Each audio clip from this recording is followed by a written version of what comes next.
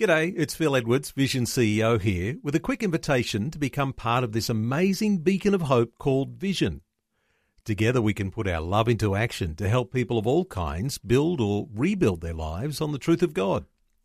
Please consider the part you can play during our upcoming Visionathon appeal, remembering that it's your support that makes Vision possible, including this podcast. Audio on demand from Vision Christian Media. Exploring faith and the future. Neil Johnson and Bible teacher Dr. Kameel Majdali.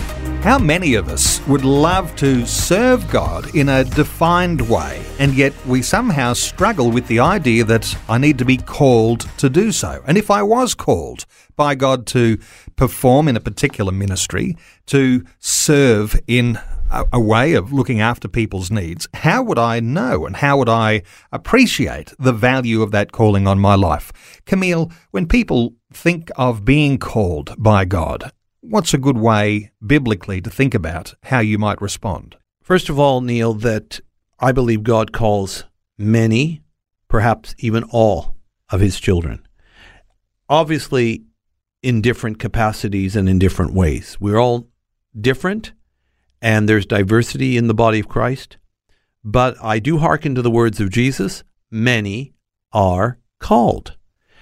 So because of that, it is important to recognize when God is calling and then how to respond. So before I even tell you how to respond, how do we know we're being called? And how we know we're being called is it can happen in a variety of ways, but there's this persistent word in our hearts, in our minds.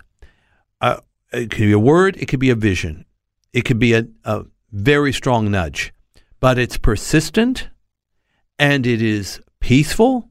It doesn't agitate, it's peaceful. The devil agitates, but God doesn't. Persistent and peaceful. It's purposeful, and it will keep with you. And at some point, you can't just sit there letting it hover around you. You need to take action.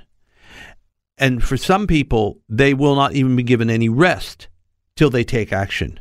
And when you take action, it's as simple as saying yes or no to God. You would think that when the head of the universe beckons you, you would drop everything and report for duty. But we're an amazing creatures, aren't we? We may or may not respond in the way we should. But wisdom decrees that saying yes to God is the only way to go. The sad truth is, Neil, not everybody does.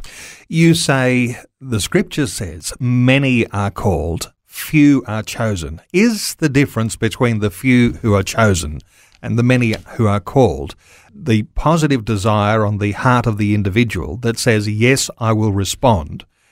I think you're very close to the answer here, Neil. I'll put it as succinctly as I can. Jesus does say comprehensively, many are called, few are chosen. I don't claim to have the definitive answer, but I think I'm not far off the mark. And that is the difference between the many that are called and the few that are chosen is that the chosen say yes when they're called. And by saying yes when you're called, you are transferred from just merely being called to being chosen. Our acceptance of God's gracious invitation makes all the difference.